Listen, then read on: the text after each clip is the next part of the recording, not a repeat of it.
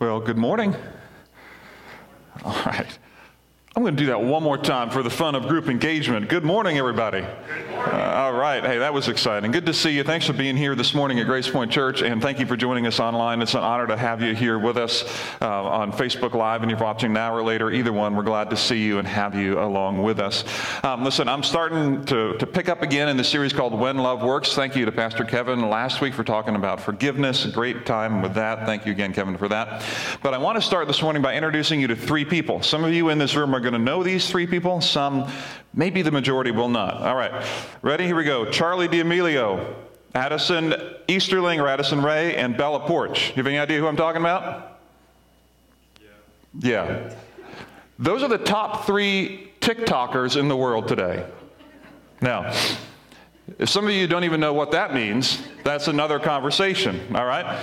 Those are the top three young adults and teenagers who are being followed on the social media platform called TikTok right now. 111 million followers for Charlie D'Amelio, about 68 or 78, and then 68 on down, something like that. 60, 80, 110 million followers apiece.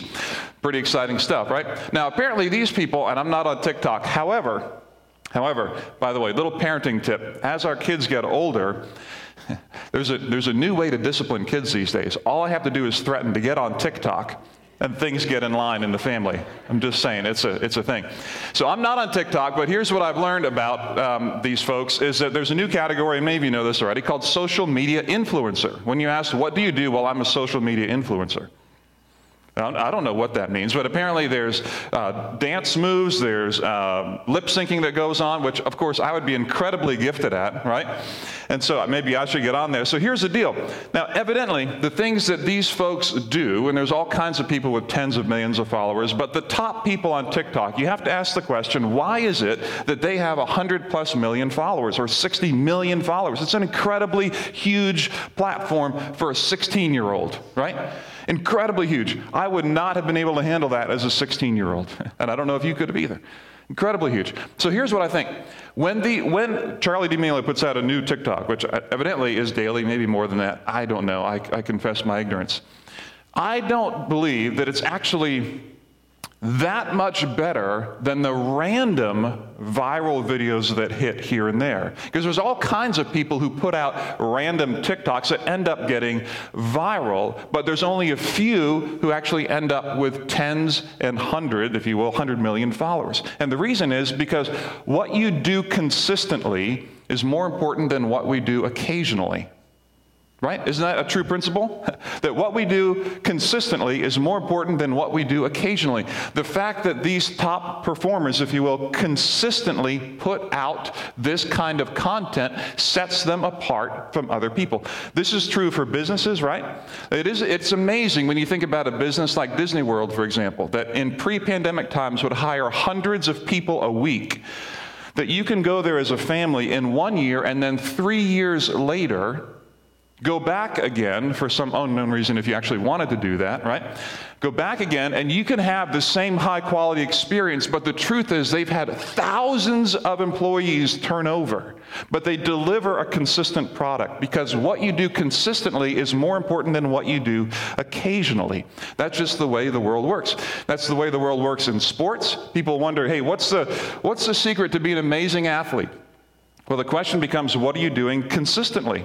Not what can you do occasionally. You can have an occasional good game, but what are your consistent practice habits? What is it that you do consistently that will make you great? So this is a principle that we know is true across the board. What you do and what I do consistently is so much more important than what we do occasionally. Now, as a person of faith, as a follower of Jesus Christ, what is also true is this, is that who we are consistently is more important than who we are occasionally.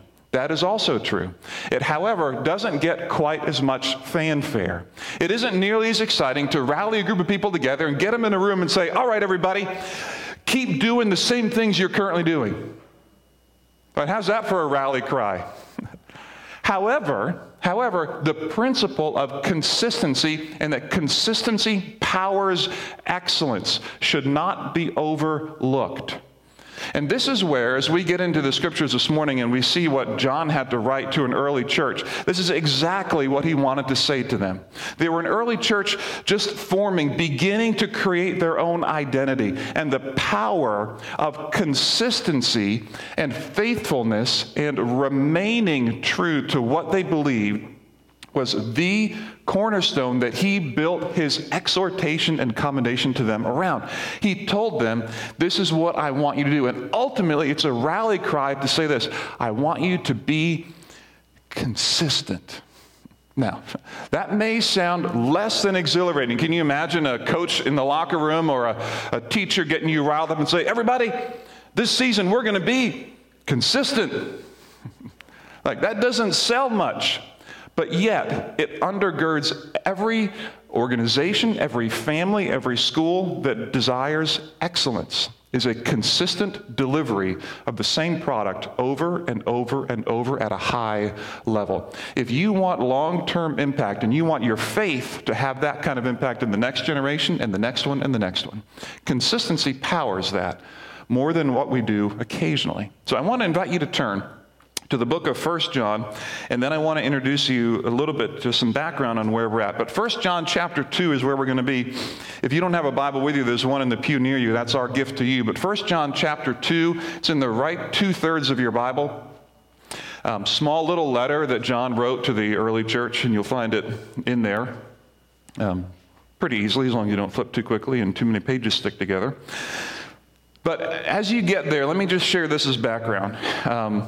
John is writing to a church that is new in their faith. In fact, everybody in the New Testament is new to the faith. It's a brand new church. And so here's what's important. When new ideas are presented to people, whatever the ideas are, and you know this already, there are some people who adopt the changes and ideas early and some who simply don't. In fact, a really smart person with the last name of Rogers, a while ago, came up with the Rogers Innovation Bell Curve. This was not me, but I hope I'm related. If someone does something smart like that, I have no idea. You've seen this before. On the far left, about 16% of the population are the people who innovate or are early adopters. About 2.5% of people innovate. They're the ones that create the new product. And then the early adopters are like, hey, that sounds like fun. And then you have the early majority, late majority, and the laggards who are like, over my dead body, will I ever do whatever? TikTok, for example, right? Over my dead body, when you might be like, that would be actually good that you never do TikTok, Tim, right? So here's the deal. This week, just by way of explanation and by illustration, this week, as it started to get warmer, my mind, maybe yours, went to lawn care. Anyone see some little flowers popping up and grass growing and all that kind of stuff when it was like 72 degrees at the beginning of March? We have a couple properties. I was thinking about how to mow, and I thought, you know what? There's a new thing, right? There's a new thing that I'm not too familiar with, but there's a robo mower, right? You guys know about these, right? Anyone have a robotic mower that automatically mows the yard? See, no one raised their hand. This is an idea over here in the innovator and early adopter phase. I looked at it and I'm like, you know, what if I got a robo mower? How exciting would that be? You know, you lay down a little wire around the boundary of the property, you have this weird looking alien box that you set down there, and it randomly mows, not in an even pattern, it just mows like overnight or whatever. And like, wouldn't that be neat? You just wake up in the morning and at least half the yard is mowed. Like, that would be kind of nice, right? But then I began asking all kinds of questions, like what happens when the dog eats the wire, right? That's a problem. And then who's going to service the thing when it breaks? And can I take it to my Amish guy who sharpens my mower now, or will he know how to sharpen the blades on a weird little, robo mower that no one has ever seen before? You know, what if it really rains or a monsoon, and can it really get up the incline? And what if someone kicks a soccer ball right into the mower as it's going? I mean, I have all kinds of questions that I don't have answers to. Also, I don't know of anybody else who has a robo mower. And so I'm considering being an early adopter, but you know what? I feel pressure. I feel pressure from you, who are the early or late majority, who will look at me and be like, what? You spend how much money on a robo mower? What's wrong with you? Why don't you just use a regular mower, right? Why don't you just hire somebody to mow your yard? As an early adopter, I would feel the pressure of the early or late majority who would criticize, especially if it becomes a bad decision. And that's the way it is with the early adopters. It is difficult to be an early adopter because you feel pressure from the majority who look at you a little bit sideways like, seriously, you did that. That is exactly the place that the early church finds themselves in. They are being asked to consider a new kind of faith. They are being asked to embrace something called Christianity that has never before shown up on planet Earth. And they're getting pressure from the outside, from the early majority, from the late majority, from the majority population who are looking at them and saying, "What's wrong with you? Why would you believe that? Judaism has worked forever. Our other world religions have worked forever. Why would you get a robo-mower when everybody else uses a regular push mower? Why would you consider that? Can you imagine the pressure it would be to lead your family into a brand new way of seeing the world, particularly seeing faith?" This is the audience that John is writing to, and they are feeling the pressure. And it's in this early adopter stage that John writes what we will see here today. So 1 John chapter 2, beginning at verse 18, here's what he says. He writes to them affectionately. He says, "Dear children, this is the last hour. And as you have heard that the Antichrist is coming, even now many Antichrists have come. This is how we know it is the last hour. They went out from us, but they did not really belong to us. For if they had belonged to us, they would have remained with us, but their going showed that none of them belonged to us." Doesn't that make perfect sense? Let me pause on that just for a minute. Go back to verse 18. He's saying, "Dear children, this is the last hour." It's simply a way to identify a period of time. This is the time that we're in. He's adding weight to it. Here's the moment that we're in. And the moment is that the Antichrist is coming. Now, our immediate reaction to the Antichrist language is really strong. It's like, whoa, are we talking about a horned figure with some apocalyptic music playing in the background? Fire, darkness, red images all come to mind. Is that what's going on? I want you to imagine the word Antichrist is actually just meaning what it says. Someone who is anti-Christ. Someone who is against Christ. He goes on to explain that. He says, the end of verse 18, "Even now many antichrists have come." He's simply describing, and he'll describe it later, people who would look at who Christ is and say, he is not the Messiah. He is not who he says he was. They are anti or against Christ. So all that he's saying is, right now, in this moment that we're in, this cultural moment that we're in, early church, there are many people who are against who Christ is calling himself to be. Just be aware of that. In other words, you're feeling pressure from the majority of people who are saying Jesus isn't who you think he is. You're early adopters. You're going to feel that pressure from the outside.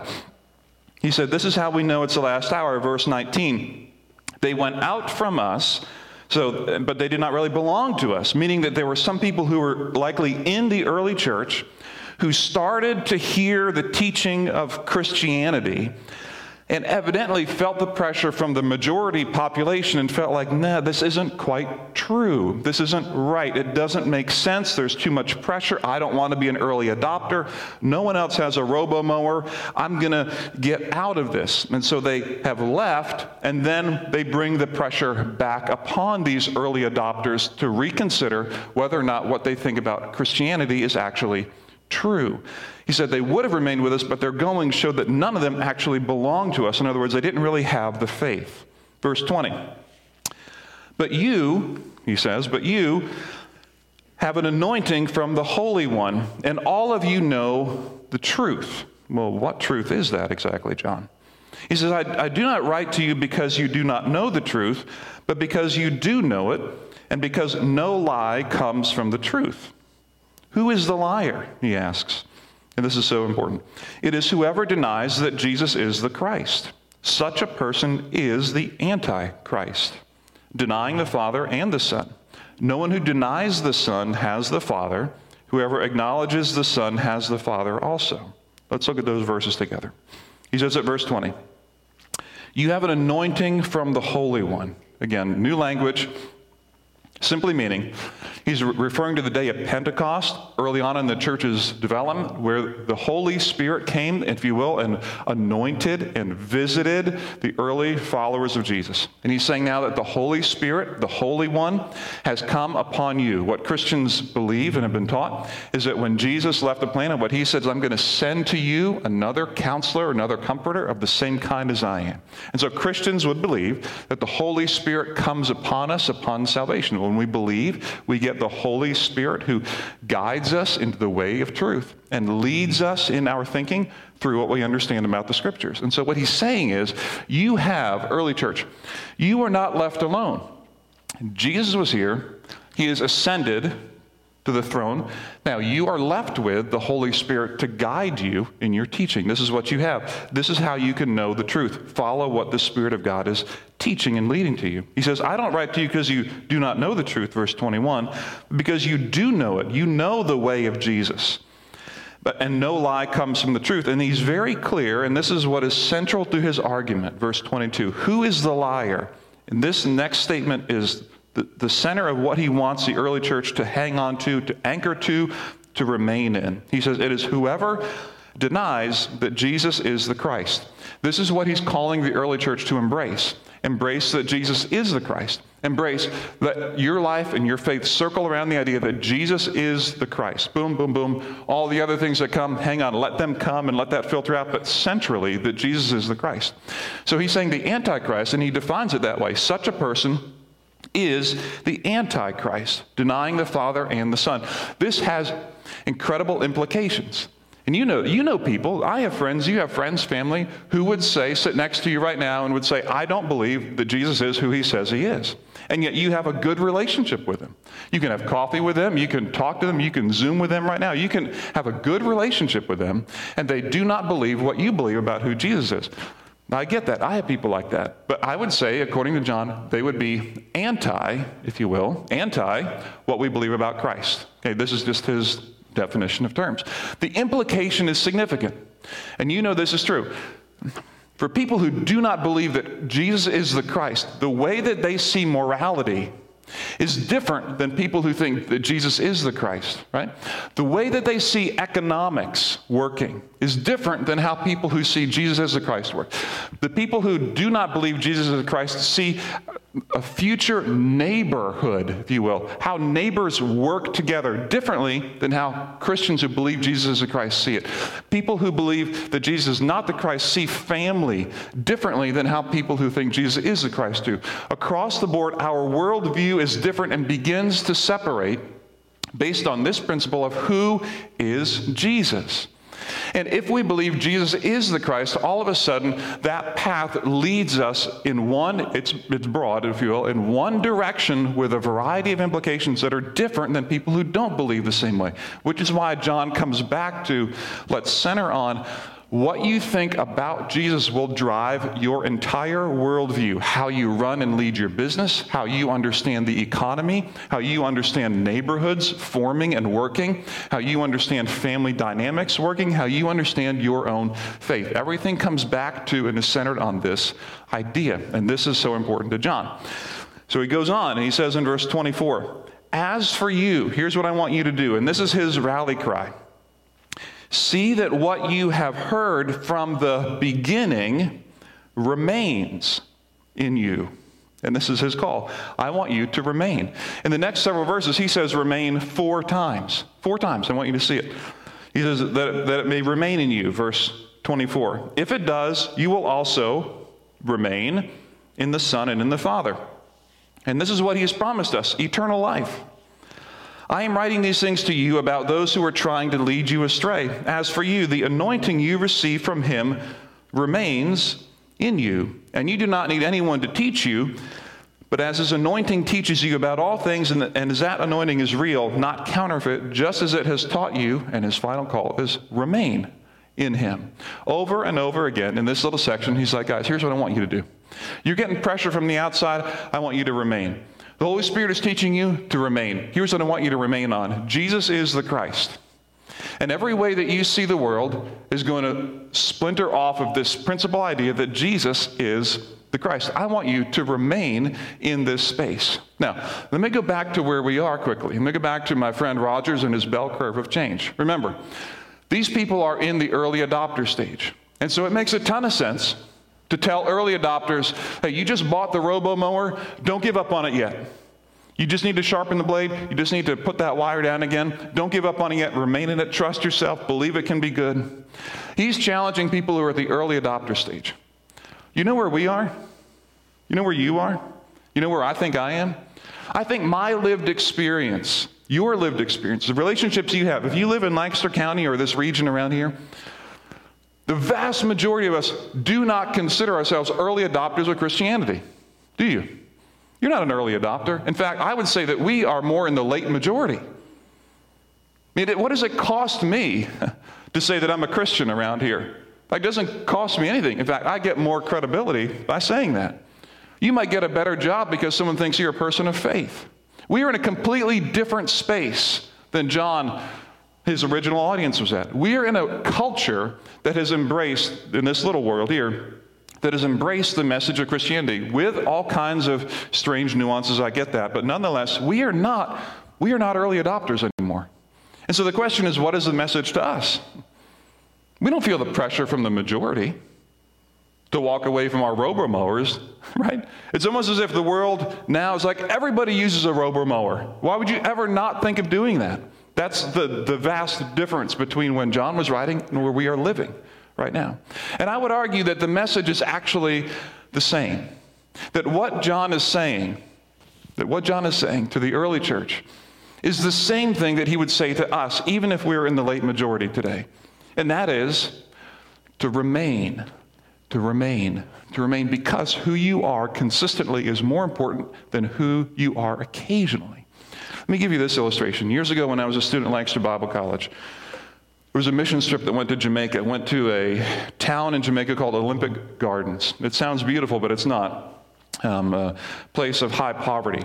And as they were putting on an evangelistic presentation in Olympic Gardens, that included some singing, some testimonies, a little bit of scripture reading in there. They just would call the community together, stand outside, and whoever would come, and they'd share the gospel and talk to people about who Jesus is and that kind of thing. In Olympic Gardens, after they had done this for a few days in different villages, they got here to Olympic Gardens, and as they were beginning to sing, they heard in the neighborhood, pop, pop, pop. And they didn't know what that was. But the leader on the ground in Jamaica knew immediately what it was, and there was gunfire in the neighborhood. So people began to kind of scatter a little bit. It wasn't an absolute chaotic gunfight, not kind of in the movies, but there was gunfire in the neighborhood, and you could feel the anxiety rise in the room, in that space. And as the leaders were trying to decide what to do, because they had responsibility for the 20-somethings, about 15 of them who were standing there. I mean, how would you feel if you were a team leader and you go back and, sorry, we lost your daughter because, it was a gunfight and we didn't leave quick enough? I mean, what's the right thing to do in that moment?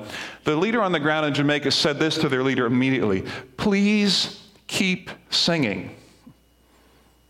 These people need to know that Christians don't run in the face of fear. Please keep standing. Please remain. The leaders would testify they never understood the power of remaining until you understand the opposition that you face. That team continued to sing and stand there in that moment. And the power of remaining is profound. It leaves an impression that says, in the face of anxiety, in the face of anger, in the face of fear, in the face of bitterness and resentment, I'm going to hold my ground. And this is the call of John even to you and even to me today. To stand your ground that Jesus is the Christ. That is a powerful legacy to leave. It may not have the selling power of an exciting, fiery post-game locker room or pre-game locker room speech. Go take the hill. Let's, mount a comeback. Let's bring it back together again, everybody. This is a message of remain. Remain consistent. So I have two things I want to say to you. First of all, I want to say this. Please be encouraged where you're currently standing. Sometimes I'm afraid that maybe we come to church and we maybe are looking for a little bit of something to get better in our spiritual walk, which is great. I really love that. At the same time, I want to be careful not to feed this idea that we need to keep striving for God's approval and favor. There are times when it is appropriate, and I think this is one of those moments where you might need to just pause and say, where has my spouse, if it's too hard to do for yourself, where's my spouse really remained consistent for our kids in the past several years? I don't know if I've told them that, but I see it. Where have my parents really been consistent and faithful in this desire to follow Jesus because he is the Messiah? Be encouraged to take a moment today, because I know many of you personally, and you have been and continue to be faithful in where you're currently standing. Please take a moment and be encouraged with the power of that. We underestimate the power of long-term decisions, and we overestimate what we think are the power of short-term decisions. Do not underestimate the power of standing and remaining in what you're currently doing. Okay? Secondly, if you want to grow a little bit, let me encourage you this way. To ask this question: how can I consistently engage the tension between the gospel and our culture? And here's what I mean by that. While I think that we are in the late majority, we are not early adopters to Christianity, not by any stretch. We don't have the tension of the majority in this little part of our world pressing down on us, but we do have a tension. Here's the tension we're in. We have a tension of the pressure of over-adapting or under-adapting. Here's what I mean. If I believe that Jesus is the Christ, and I want that message to go to my friends, to my kids' friends, to my family, I can over-adapt the message of the gospel to look so much like the culture that I'm indistinguishable from the culture in which I'm living. And when that happens, I have merged a kind of gospel message with the culture at large, in which I fail to make any impact because I don't want people to be upset with me or offended by the gospel.